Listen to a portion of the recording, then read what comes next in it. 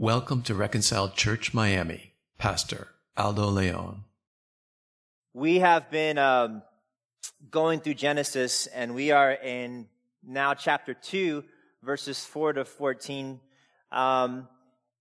Genesis 2, 4 to 14 is not another creation account. It's just God now focusing in and lasering in on what he has said in chapter 1. So after chapter 1 happens in the beginning of 2, he then says, all right, this is what I want you guys, this is how I'm going to bring all these concepts together, and this is how I'm going to present it, kind of like a summary or a focusing in. So basically what we have before us is what paradise is. Now, as I say this text is about paradise, I want you to think right now what things come to mind when you think of paradise.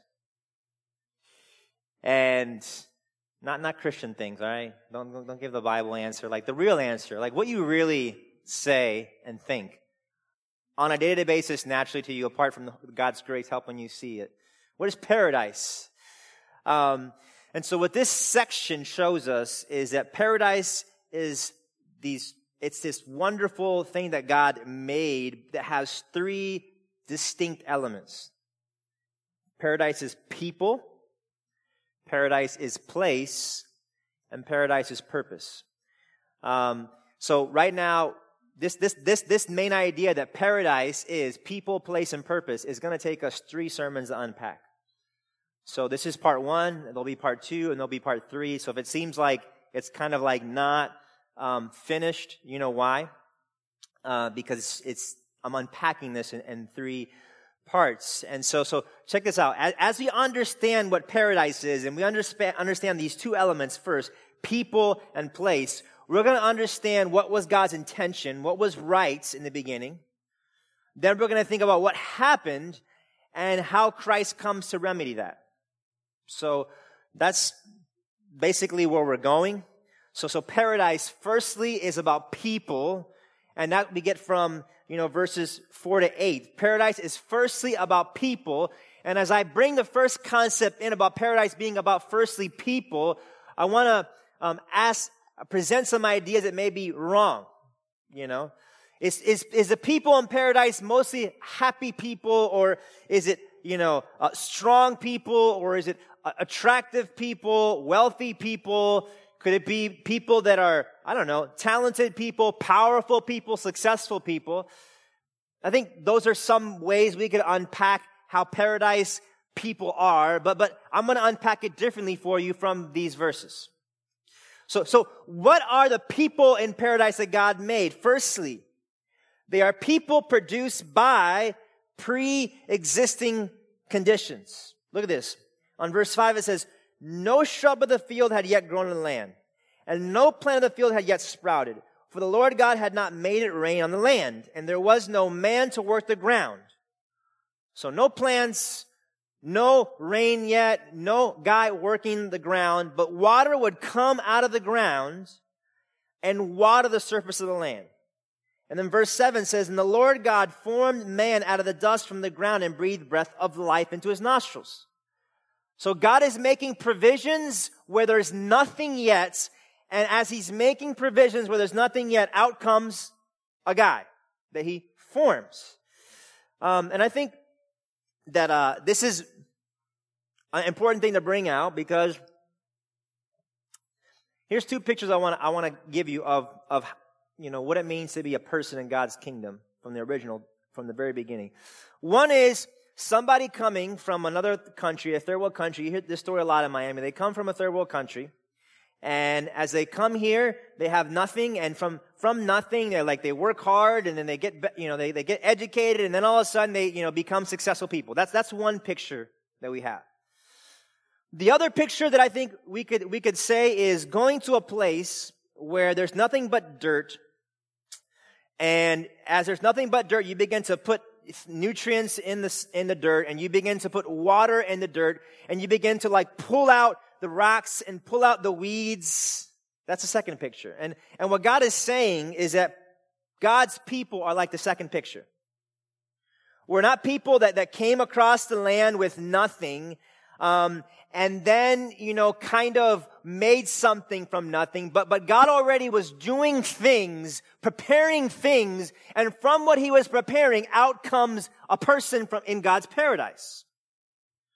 So Christ comes, obviously after the fall, Christ comes, and now he prepares things. He makes things to be a certain way so that then we could be created by God's pre-existing provisions. So God comes through Christ and he lives a holy, sinless life, a perfect life under law. He comes and then he dies a sin-bearing, wrath-bearing, ransom death on the cross. He's resurrected. He goes to heaven, he sends the Holy Spirit, and he proclaims the gospel of salvation, and from that comes God's people. You didn't produce yourself by, some sort of thing, but God laid provisions, he made provisions, and out that comes God's people. So we are made by pre-existing provisions. And so, and to be very practical, if this is how you were made, then how do you continue to live and exist? Same way. I got to go to the soil where Christ's blood is proclaimed, where Christ's resurrection is made known, where his adoption is made known to me. And as I go back to those places where God made me, God then continues to sustain me. Because God's people in paradise were produced by pre-existing provisions. But there's something else I want to say about people in paradise. And they're people made, listen, from God coming down, not us going up. People made from God coming down, not us going up. Verse 7 says, the Lord God formed the man out of the dust from the ground and breathed the breath of life in his nostrils. So God comes down to earth, and in coming down to earth, he begins to make us from the dust. I think there's the idea that people come from heaven, right? We're like these spiritual beings, these sparks of like godlikeness that were in heaven, and then God just sends us down. And now we just kind of have to, find our like little divine sparks. But what we see is God's people were made by God coming down to the earth, to the ground, not by us going up. And here's a picture that may help. When you go to the zoo, in order for your kids to see the animals in the zoo, if they're little kids, you have to pick them up. You go down and you pick them up in order for them to see. The only other way for them to be able to see things in the zoo is for them to stack a bunch of chairs or climb a bunch of things and get higher. You see the picture? And so what God is saying is that, look, paradise is about God stooping down to build us up from the ground up. But in the fall, this is what happened. This is what happened to us.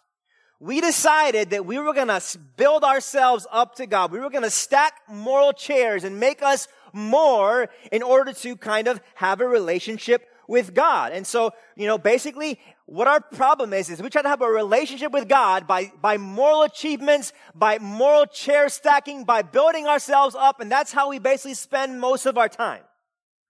That's how we basically manage our time. That's how we basically live. But God is saying, look, from the very beginning, you know how God made you? He made you from dust. Okay? Like God took dust and he made people out of that. That's how you came into this thing.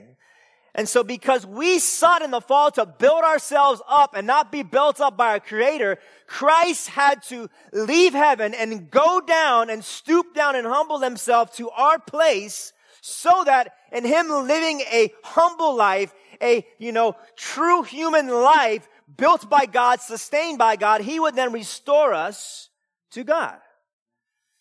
He would be crushed to dust on the cross so that we could be saved from our building ourselves up, stacking ourselves up kind of God relating.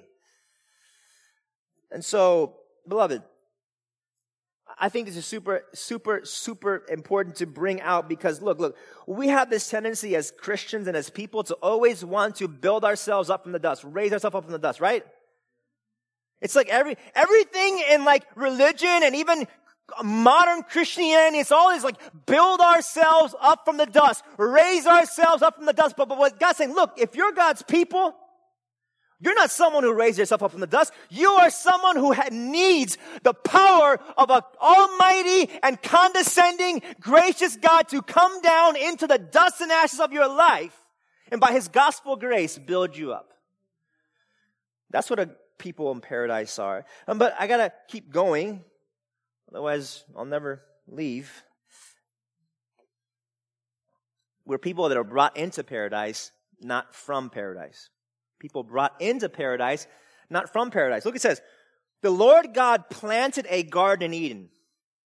So He made the garden, and there He placed the man He had formed. So God made man out of this paradise, Eden, this unique place, or the garden, and He brings them in there. And you're like, why does that matter? Well, tell me, it's very different. When you invite someone to your house, it's your house, it's your stuff, and you're entitled to it, and you can do what you want with it, right? But if you're invited to someone else's house, it's different, right? Everything about it is different. And so here's the problem. In creation, God made us basically to live in His house, okay? But in the fall, we thought, you know what? This is my house. This is my house. I deserve to be here. I was born here. No, you weren't, Adam. You were brought there. I deserve to be here. I'm entitled to be here. And we stopped acting like we were brought into God's house and with gratitude. And we started saying, you know what? This is my house. I should be here. And this is the same problem today. I think when, this is what it looks like today. People why doesn't God save everybody? You know what that question assumes? That you deserve to be in His house. We deserve to be in His house. It's my house. Why wouldn't we all be there? As opposed to, why would God allow anybody in His house? Because it's His place. And so, our problem is that we're entitled people, and we're angry people, and we're bitter people because we just think that paradise and God's special place as His people is just ours. We deserve it. And so Christ comes, He comes to the wilderness to be abandoned by His Father, to be crushed by His Father, to be, cast out of the house, so to speak. Why? So that we could then be brought back into God's paradise by His grace to be people of gratitude and not entitlement. So we were brought into this thing. You weren't born in paradise. Even in the beginning, God, we were brought into it. So a few more things I want to say about people in paradise. We're people loved into existence from the unlovely. We're loved into existence from the unlovely. Verse 7 says, God formed man out of the dust. God could have made us, He could have made us He didn't have to make us out of dust, right? Couldn't He have made us out of anything? But He chose to make us out of dust, and not just that, He told us He wanted to write and make us know that we were made out of dust. And so basically, God's people are wonderful piles of dust that have been made into something lovely by His love. But here's a problem. In the fall, chapter 3, we want it to be lovely in ourselves. It's almost like, the story about some pauper girl or some, street girl, and she gets taken in by somebody, and all of a sudden, this girl who has nothing and is dirty, gets clothed with all these wonderful outfits and jewelry, and her hair's done. And you know what happens? She begins to fall in love with her own beauty. And she stops being the person that was loved in her unloveliness. And so what Jesus does is He comes to, again, love us. Obviously not in the unloveliness of dirt, but He comes to love us in the unloveliness of sin, adultery, and just all sorts of wretchedness. He comes to love unlovely people who are covered in filth, not covered in dirt. As He is covered in our filth, He basically takes our sin dust suit and he is punished for our sins so that God could love you in your unloveliness and make you who you are from unloveliness. This is what it means to be God's people. Guys, look, let me just be really frank. We're not spiritual magazine models. I know like people want to make the church out to be like that, like a bunch of spiritual magazine models that are plastic and really wonderful looking. But that's not us. You know what we're more like? You know like when your kid is out in the mud and just filthy and you grab them and hug them like that? That's who you are. That's who we are. And you know what? That changes everything. Because all of a sudden now, to be a Christian is not to be somebody who's always trying to do something in my house, do something in my life, do something in this situation to make myself have something to be loved by God. But now I'm somebody who says, you know who I am? I'm someone who's loved in my unloveliness. That's who I am. That's what we see from creation. So, a few more things. We are people that are loved into existence from the unlovely, but we are people alive in borrowed life, not in themselves. In borrowed life, not in themselves. Look, the Lord God formed man out of the dust, and he breathed the breath of life into his nostrils. So, there's something unique that happens when man is made, and that is that God, he communicates, he shares something of his own life into this dust suit, or this dust pile. And out from God sharing in his own life, that's how we are alive. Now, it's almost like the picture, like I think, like Jamie. Jamie has a little person inside of her. And that person lives only because of Jamie's oxygen, Jamie's blood, Jamie's everything. Just does not live by itself. And God's saying, like, that's how God's people are in paradise. They basically had no life in themselves. But you know what happened in the fall? In the fall, we tried to live by ourselves, from ourselves, through ourselves. And we basically said, that sounds like a good idea, even though we can't live that way. And now it's like that. We try to sustain our life by a million things outside of God. I'm going to live and draw life from how my, job is like, how my finances are like, how my relationships are like, how my marriage is like. I'm just going to live like I'm going to attach myself like an infant to all these things. And God's saying, look, you cannot live outside of God at all. And you cannot live through anything else. And so Christ comes into existence, okay? He gets severed from his Father. He gets crushed by his Father. He basically suffers for our trying to live on our own. And then God raises us up in Christ, Ephesians 2:4. And then now, he basically brings us now back into this reality where we can now live entirely dependent upon God and drawing our life from God all the time. So this is what happened, and this is what God does. It's like John, you guys familiar with the passage, John 15, 1-5? John 15, 1-5 says, what does it say? Do I have a reference here?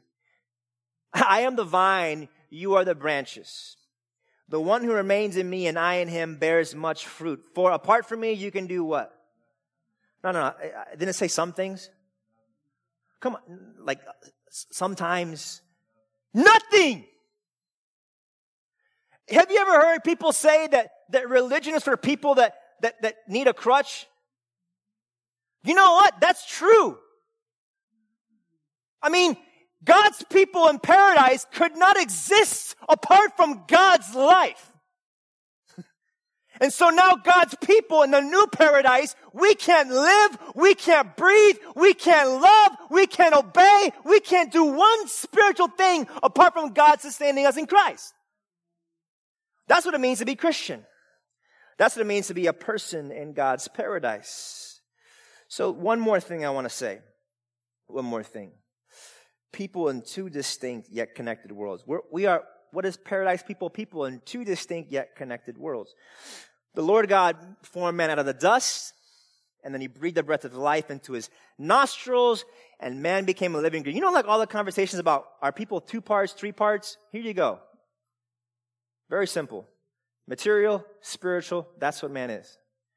And all the things, body, mind, soul, spirit, mind, they're just different ways of describing the spiritual part. Man's not 3 parts, he's not 4 parts. Actually, that comes from Greek philosophy, not the Bible. So man is one complex being that has 2 related parts. But you know what happened in the fall? What happened in the fall is that we started hijacking one aspect of our humanity against the other. So, it kind of looks like this. In the fall, we become people who are super spiritual and are very biblical and very kind of meditational, but we trash our bodies. We live like our bodies like a circus. We don't sleep. We don't take care of ourselves. Why? Because we are trying to hijack one element of our humanity to the other. Or we do this. We become like the spiritual hippies, where everything about our well-being is our diet, our exercise, our sleep, our oils, you know what I'm saying? But we're both. And in the fall, we try to hijack one element of our humanity against the other. But we are 2 people who are in 2 distinct worlds that are related. Or let me give you another example of how this breaks down in the fall in our brokenness. We become people that are inner spiritual, Like I just love Jesus in my heart, and I treasure Jesus in my heart, and then I just live in an externally immoral, foul life. Why? Because I've made this separation, that I have this inner spirituality that is not connected to my physical spirituality. Or we become the people that just, our spirituality is entirely this, and it has nothing to do with our intentions in our heart. And so, let me give you a few more examples that may help about this issue. For example, parents. We tend to do these kind of things. We make sure our kids have schooling. We make sure they have food. We make sure they have, safety. We make sure they have security. We make sure they have all these things that are a part of their material existence, but we act like they're not spiritual beings. You never talk to them about Christ. You never see what's in their heart. You never draw them out as to what is behind their motivations, what is their hopes and dreams. You just act like they were just made of matter, nothing else. That's some way that this breaks down. Or here's another example of how it breaks down. Husbands, you tend to be spiritual with your wives and tell them all these spiritual things about the Word of God and the truth of God, but you don't act like they're physical beings that have physical needs. They need a rest, and you need to help them sleep at night. They need to physical kind of help, in things involving the home, and they need attention, and they need nurture. They need things that are about them being not just spiritual beings, but physical. And so we're man, I don't get it. I'm always telling my wife all the Bible truth all the time, but she just doesn't listen. It's because you're acting like she's just some spiritual mass. It has no physical needs. And so in the fall, man separates these realities. He hijacks one or the other. But in redemption, Christ, the eternal Spirit, Son of God, adds humanity to his deity, and he brings these worlds back together. Here's a good example of this. In 1 Corinthians 6, they were having the same issue. They had this material spirituality and then have a spiritual spirit. They were separating God's people to be these things. Look, Paul says, food for the stomach and stomach for the food. But God will do away with both of them. So they were basically saying hey man, in the same way that you just eat food because your body needs it, that's just kind of like how sex is. Sex is just a physical thing. It has nothing to do with spirituality. And look what Paul says. Look, the body is not for sexual morality, but for the Lord, and the Lord for the body. Okay? Like your body, what you do with your body has something to do with your humanity in Christ. God raised up the Lord and will raise us up by His power. Don't you know that your bodies are part of Christ's body? Should I take the part of Christ's body and make it a part of a prostitute? Absolutely not. Don't you know that anyone joined to a prostitute is one body with her? For Scripture says the two will become one flesh. But if anyone's joined in the Lord is one spirit with Him. Run from sexual immorality. Every sin a person can commit is outside of the body. On the contrary, the person who is sexually immoral sins against his own body. Don't you know that your body is God's sanctuary of the Holy Spirit who is in you, whom you have from God? You're not your own. You are bought at a price. Therefore, glorify God with your body. So what Paul is saying to these people who are trying to separate physical and spiritual is that Christ's redemption, His physical life, His physical death, His physical resurrection means that every aspect of your humanity now is important to God and matters. So, all right. People in paradise are those who are in distinct yet connected worlds. Distinct yet connected worlds. But here's the second part of our sermon, the second main idea, and that is place. Paradise is about a special place. Look at this. Look, I mean, and let me tease out some ways you might think of a special place. You know, we think of special place. You probably think like of a, I don't know, nice city, like not like Homestead. You know, like all y'all want to escape Miami. All y'all want to escape Miami, go to a nice city. Like, you think of paradise, you think of like a nicer city. I'm teasing y'all a little bit. We think of, you know, a vacation spot. We think of something that we would build, some sort of like, I don't know, really great thing that we could build. We think of paradise as some sort of celestial city where we like float around, you know, in heaven with harps, and we just look at each other and look at God in some kind of like spiritual weird thing. But look. We're going to learn right now what it means to be a part of God's place in paradise. Part of God's place in paradise. And this is super important because God's people need to always be in God's place. Now, what I'm going to do is I'm going to skip the first point. I don't know, like I'm one of these preachers who thinks like the Holy Spirit like does stuff when stuff is going on. So I'm going to skip that point. I just feel like I need to. And I'm going to go to the second point person. All right? Okay, we're just still on the second main idea. So the first way I unpack God's place is by saying this place is sacred, not secular. This place is sacred, not secular. You guys notice something about all the imagery in the garden? Where's the other place we see this imagery? Where do we see fruit and branches and plants in the Bible outside of this? In the temple, in the tabernacle. So when God makes a tabernacle and He makes a temple and there's all these fruits and all these things, what God is saying is that now this is a new expression of my special place in a fallen world. So this place, this garden is a special place that has a special purpose just to meet with and enjoy God. And you know what happened in the fall? This is what happened in the fall, beloved. In the fall, we try to make God's special place a common place. You know, like, what happens if you give your 2 or 3 year olds, a bunch of diamonds? What are they going to do? They're going to throw them around like they're just regular rocks. And so that's what happened in the fall. We had this special place that was holy. God, this is my one place where you can enjoy me and worship me and I can enjoy you. And we make it just like everything else in the fall. And that's what we continue to do.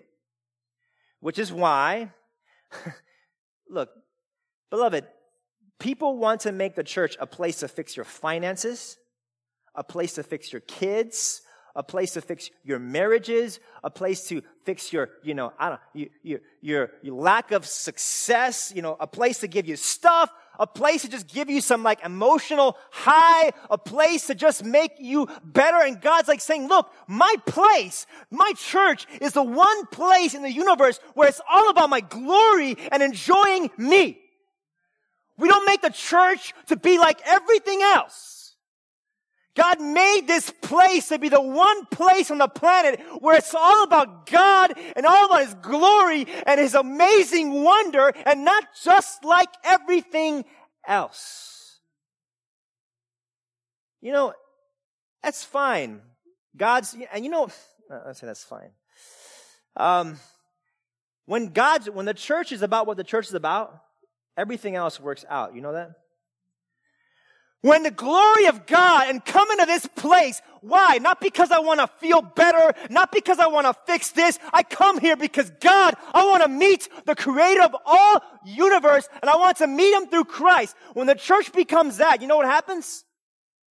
Marriages change. Lives change. The way you use your money changes. The way you parent changes and things get better. But it doesn't happen by making this place just like everything else. You know, I think this is super important because people now want to make the church to be this place just to fix society and all their problems. That's not the church. This is the one place in all of existence where God's like, look, you come here just because of me.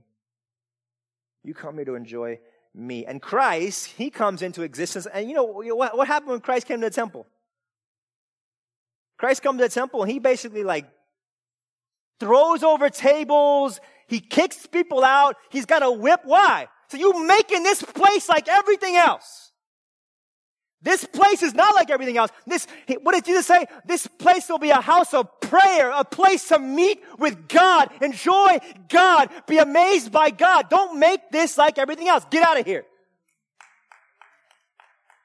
And so Christ comes and He lived for the glory of God. He lives for His pleasure. Every ounce of His life was all God-centered so that now we can receive that God-centeredness and come to this place just for His own sake. So it's a place sacred, not secular. But here's more I want to unpack. It's a place specific, not general. Look, listen. The Lord God planted a garden where? In Eden. And there He placed the man He had formed. So this unique place was something that was not like the rest of existence. You know, and here's a picture that may help. You know, what happens when you say every house? If you say every house in Miami is yours, what does that mean? It means you don't have, no house in Miami is yours. If you say everyone's your best friend, what does that mean? No one's your best friend. You say every place is God's special place. What does that mean? Oh, you don't want to follow me there, do you? That's what we see here.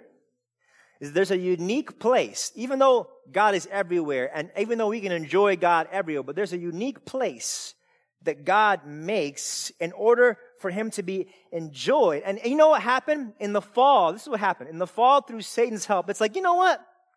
I think we can meet God wherever we want. You know what? I think we can make our own special place. And beloved, in all the Bible, you know what? In all the Bible, God is always saying there's a special place to meet me. Here it was Eden. Later it was a tabernacle. Later it was a temple. And now you know where it is now? It's with His Spirit-indwelt people, the corporate body of Christ. There's always a special place that is unique. Here's an example of something in the Bible where people decided like not to do that. I'm going to open up 2 Kings 17 and verse, where am I at? 17 verse 33. Listen to this. They feared the Lord, so they're worshiping God, but they also appointed from their number priests to serve them in the shrines of the high places. They feared the Lord, but they also worshiped their own God. So basically, they were like, hey man, we're all about God, but we want to worship Him where we want, how we want. We want to go on the mountains, on the trees, on the high tops.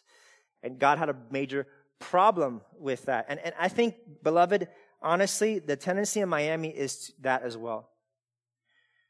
We think that our special place is like me by myself with Jesus. And look, I'm not trying to say that there's nothing significant about that. There is. But that's not God's ultimate expression of His special place. It's you and Jesus by yourself. It's not you and your family with Jesus. It's not you with your Christian friends in a coffee shop.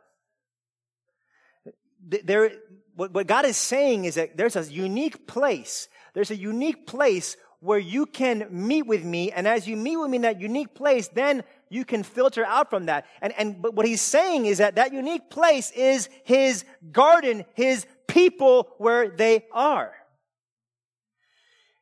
And so, beloved, you know where your special place is? If this is your church, it's with God's corporate people around the gospel. And I think this is something that's very hard in Miami, because in Miami, like I said, we have an individualistic spirituality where we think everything that we want to be the God's special place is God's special place. And God is saying, look, there's something unique and special about the place I set apart. And that place now is a New Testament church gathered around Christ. And we can experience that by ourselves. We can experience that like, in the coffee shop with like our, devotionals. We can only experience that in his special place. Y'all follow me? And I'm not saying there's nothing significant about like us connecting with God individually or personally, but I'm saying is that there is this unique and special place that God designates in order for you to enjoy him uniquely. And Acts says God bought the church with his own blood. He didn't buy you. He bought you with a people. And that means that the way you get to enjoy that is in his special places now that are local churches, wherever they are, wherever they gather, wherever they're together, that is God's special place. So it's this place specific, not general. But listen to this, and this is building on that. It's a place to dwell, not visit.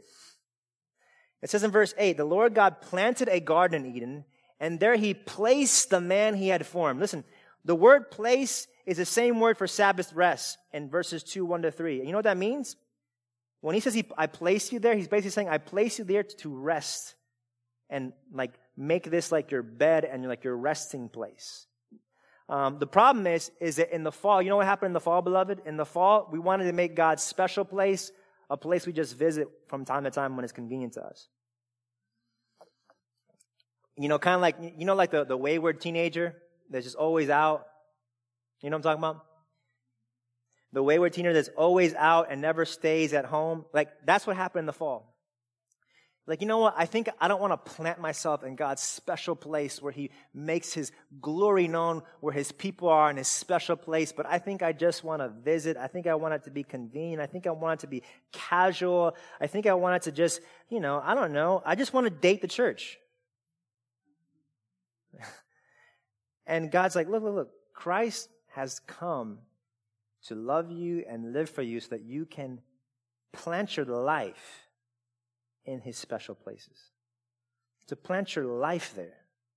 Not to visit casually in a very casual way, beloved. God's special place is for you to just plant your life comprehensively. There's one text that I think, I'm going in the Bible more than usual, but I don't know, I can do that. Listen to this, beloved. Ephesians 2, verse 19. This is you. So then you're no longer foreigners and strangers, but you're fellow citizens with the saints and members of God's household. You're part of God's household, built on the foundation of the apostles and prophets, with Christ Jesus himself as the cornerstone. Listen. This is you. The whole building, not like the stones doing their stoniness by themselves. The whole building being put together by him grows into a holy sanctuary in the Lord. You are all together, not by yourselves, in God's special place, planted in your life. You're growing into this living, like actual growing sanctuary. You are also being built together by God's dwelling in the Spirit. So, beloved, you know where God is going to nurture you and grow you and love you and transform you? It's going to be by you planting your life firmly in his special place. I did not understand this as an early Christian, but now I do by God's grace. And let me share something personal. You know what I think? I've had a season that's been a little bit harder for me, and you know why I think it's harder for me? I think I have stopped seeing the church as a place for me to plant my life to receive grace from his corporate body. And I've seen the church just as a place for me to like work and do things. And God's saying, look.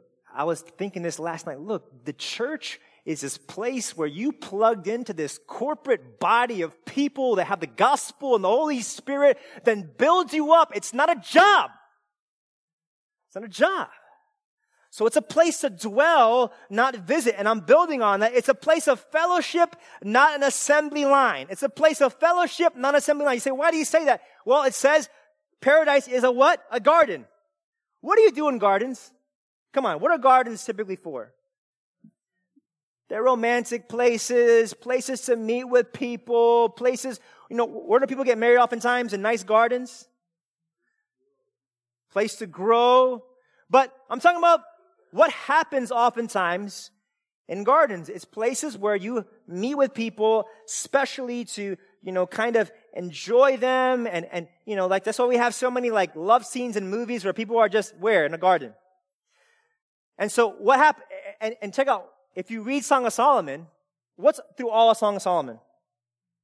Garden. So this picture of man and woman is all with this garden imagery. And so look. Here's what happened. In the fall, God's special place of fellowship became an assembly line. It became a place to just be like God, like the serpent said. It became a place to just do things. And this is what happens now. This is how we see the church, beloved. We see the church like this. It's a place for me to do the right thing.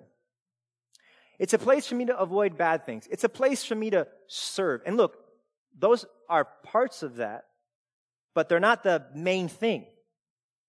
We see the church is a place to fight Satan. I've been to churches where all you do all day is fight Satan. All you do all day is serve.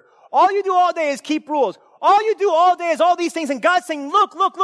This is a garden. Meaning this is a place for you to be loved by me, to be cared for by me, to have intimacy with me.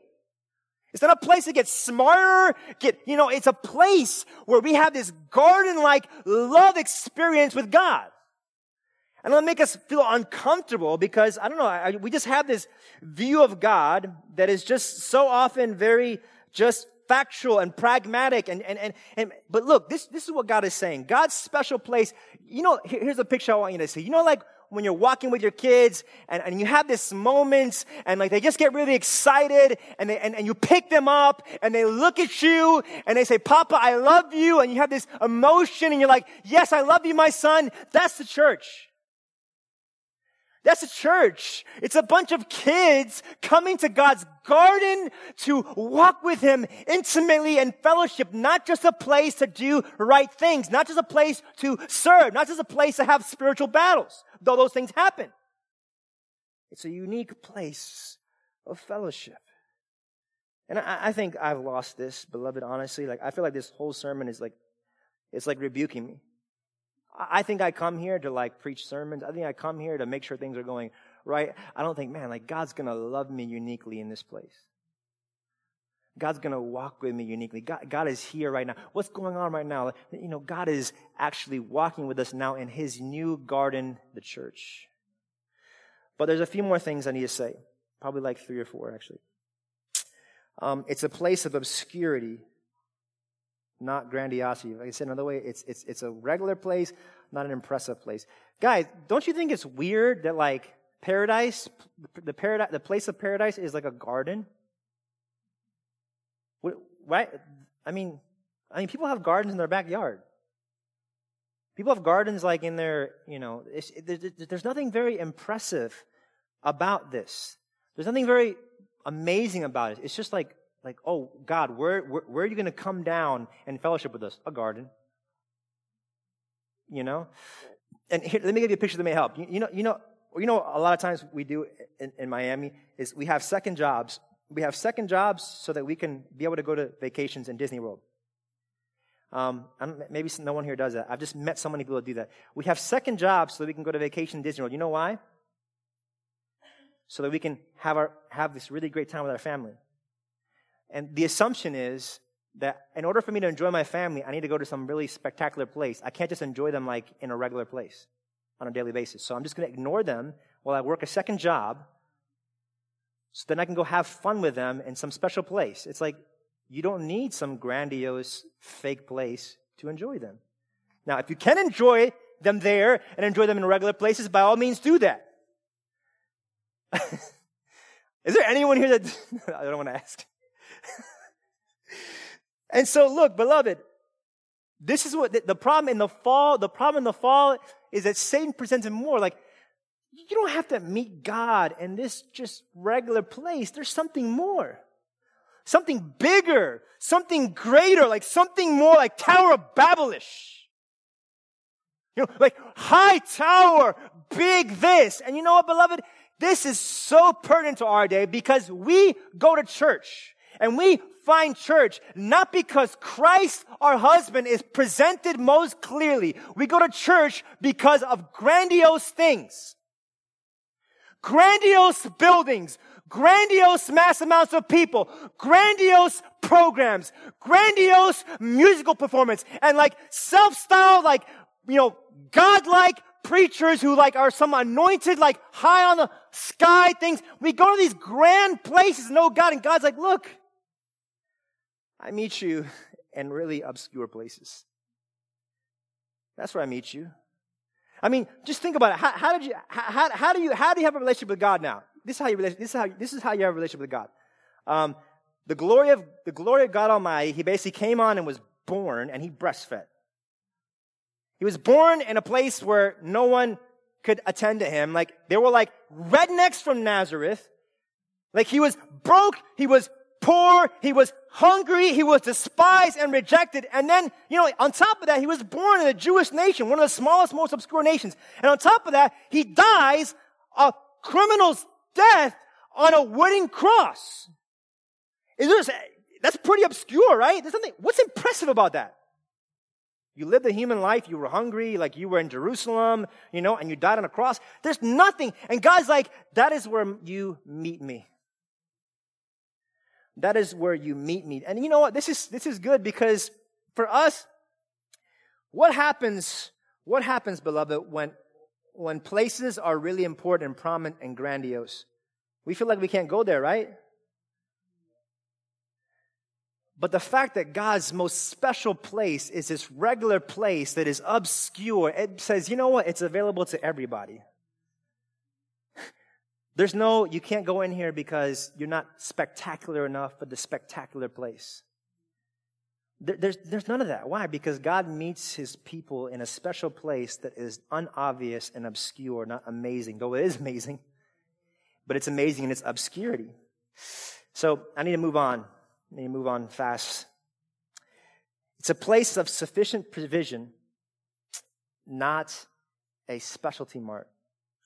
It's a place of sufficient precision, not a specialty mart. You say, listen, verse 9, Lord God caused to grow on the ground every green tree pleasing in appearance and good for food, including the tree of life in the garden. So what God is emphasizing is that everything you need is in my special place.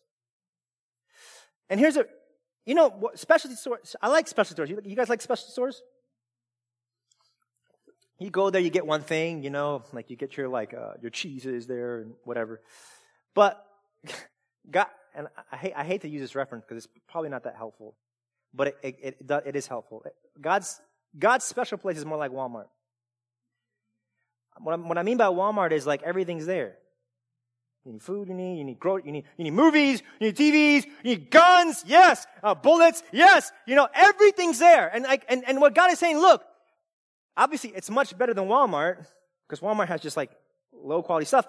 But God's special place has everything you need. But in the fall, you know what happened? Like, you know what? I think God's special place is like, it's like a specialty store. It's not enough. I can get my cheese there. I can get some things there. And that's how we are now. We are like that now. We're like, you know what? I don't think I can get everything I need for my spiritual life and my spiritual nourishment in God's special place. I think I need to like just see the church as like a specialty place. And I got to go running around. So like, you know, I can't find all of my hope, you know, and comfort in Christ and His church. I need to find it in sexuality and sex and drugs and in my job and like my body, like, and all these things. And God's like, look, this is an all-inclusive, all-satisfying place. You need hope. Christ's gospel and his finished work gives you hope. You stuck in sin, beloved? The power of Christ's death and burial eradicates and blows the gates of any sin. There is not one sin issue that the power of the gospel and resurrection does not obliterate.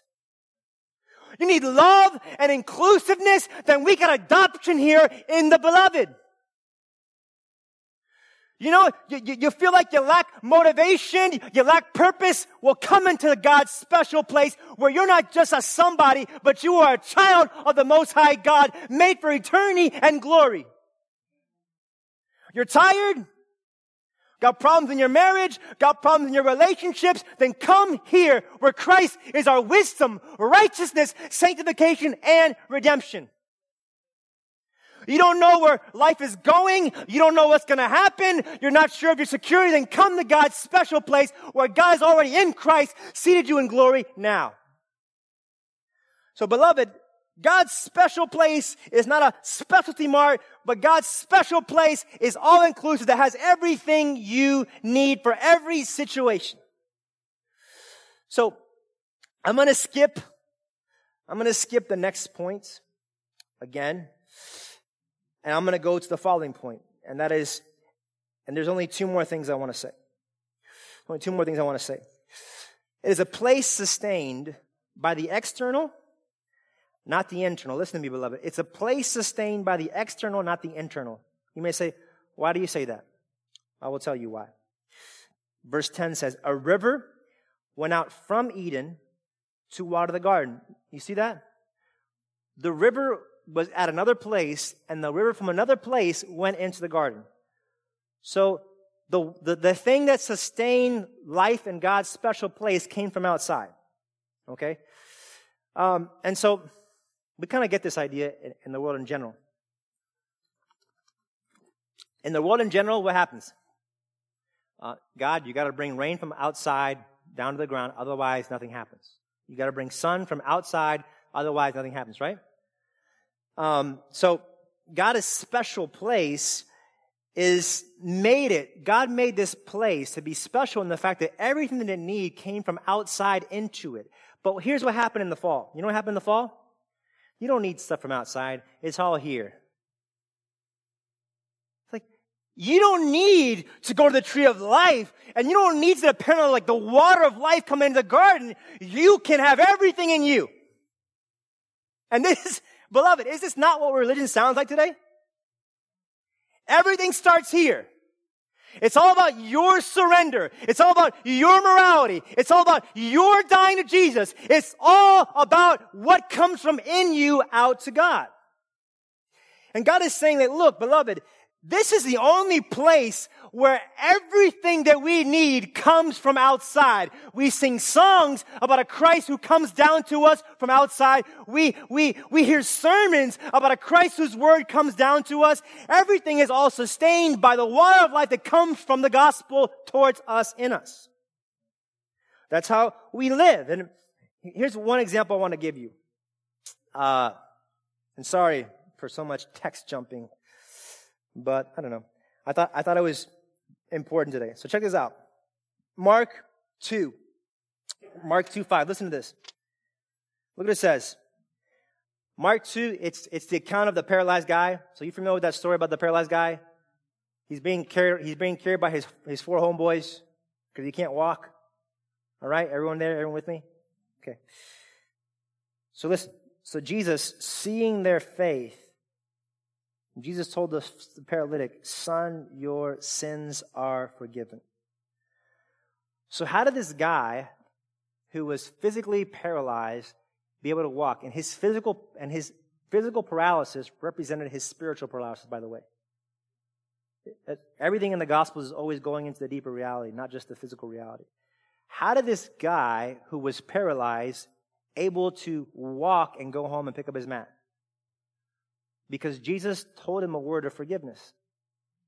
So as he heard a word coming to him about being forgiven, he was then saved from his paralysis. So where are you going with that? Beloved, I don't care what issue it is. If you have a hard heart, if you are depressed, if you are broken, if you are angry, like if you have a relationship, it's always a word of forgiveness, a word of redemption, a word of salvation coming from outside that just breaks that situation. That's what God's place is. We are a place that is sustained by something from outside of us coming to us and that moving us from the inside. So there's one more thing I want to say about God's special place. And that is, it is a place provided for that provides. A place provided for that provides. Look at verse 10. A river went out from Eden to water the garden. And from there it divided and became the source of 4 rivers. So you see this? River comes from outside, and then from Eden, it divides to 4 ways. You follow me? So meaning that as God supplies his special place, then everything else is provided for. I think a helpful picture is like, Lewis, he's like a water plant guy. So, he's probably like, if I say this wrong, he's probably going to like, that's not right.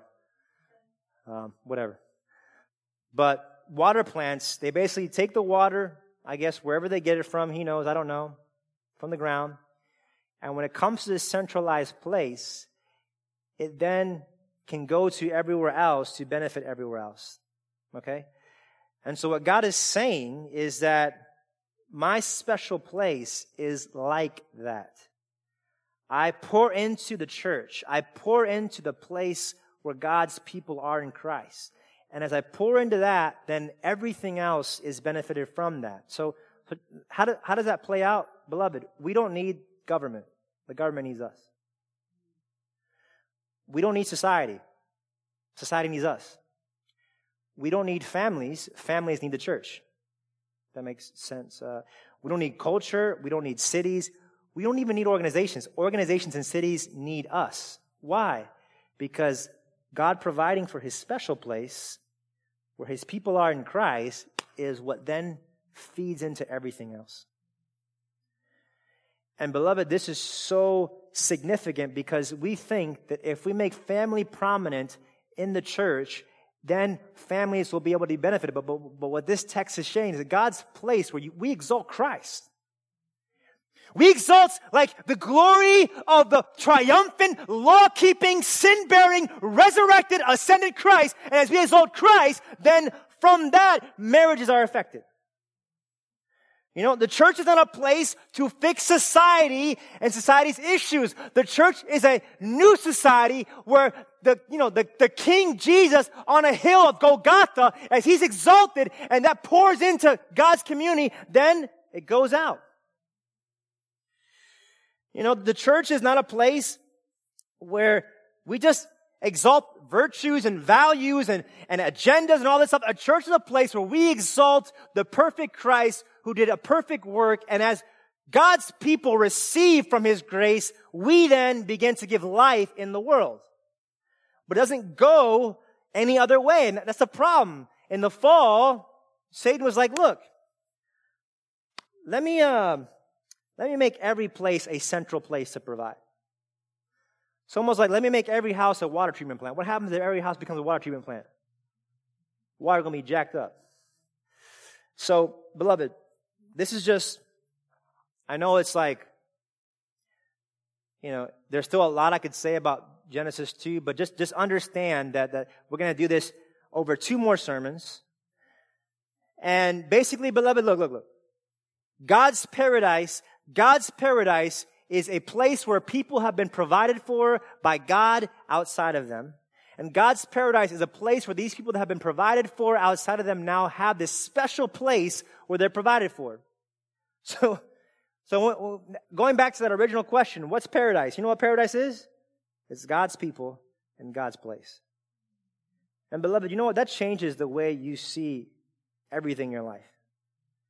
What you think is paradise will dictate how you live your life, will dictate how you make decisions. And God is saying, beloved, look what paradise is. It's people and place in Christ, because of Christ and through Christ. So live your life like that's actually true, because it is.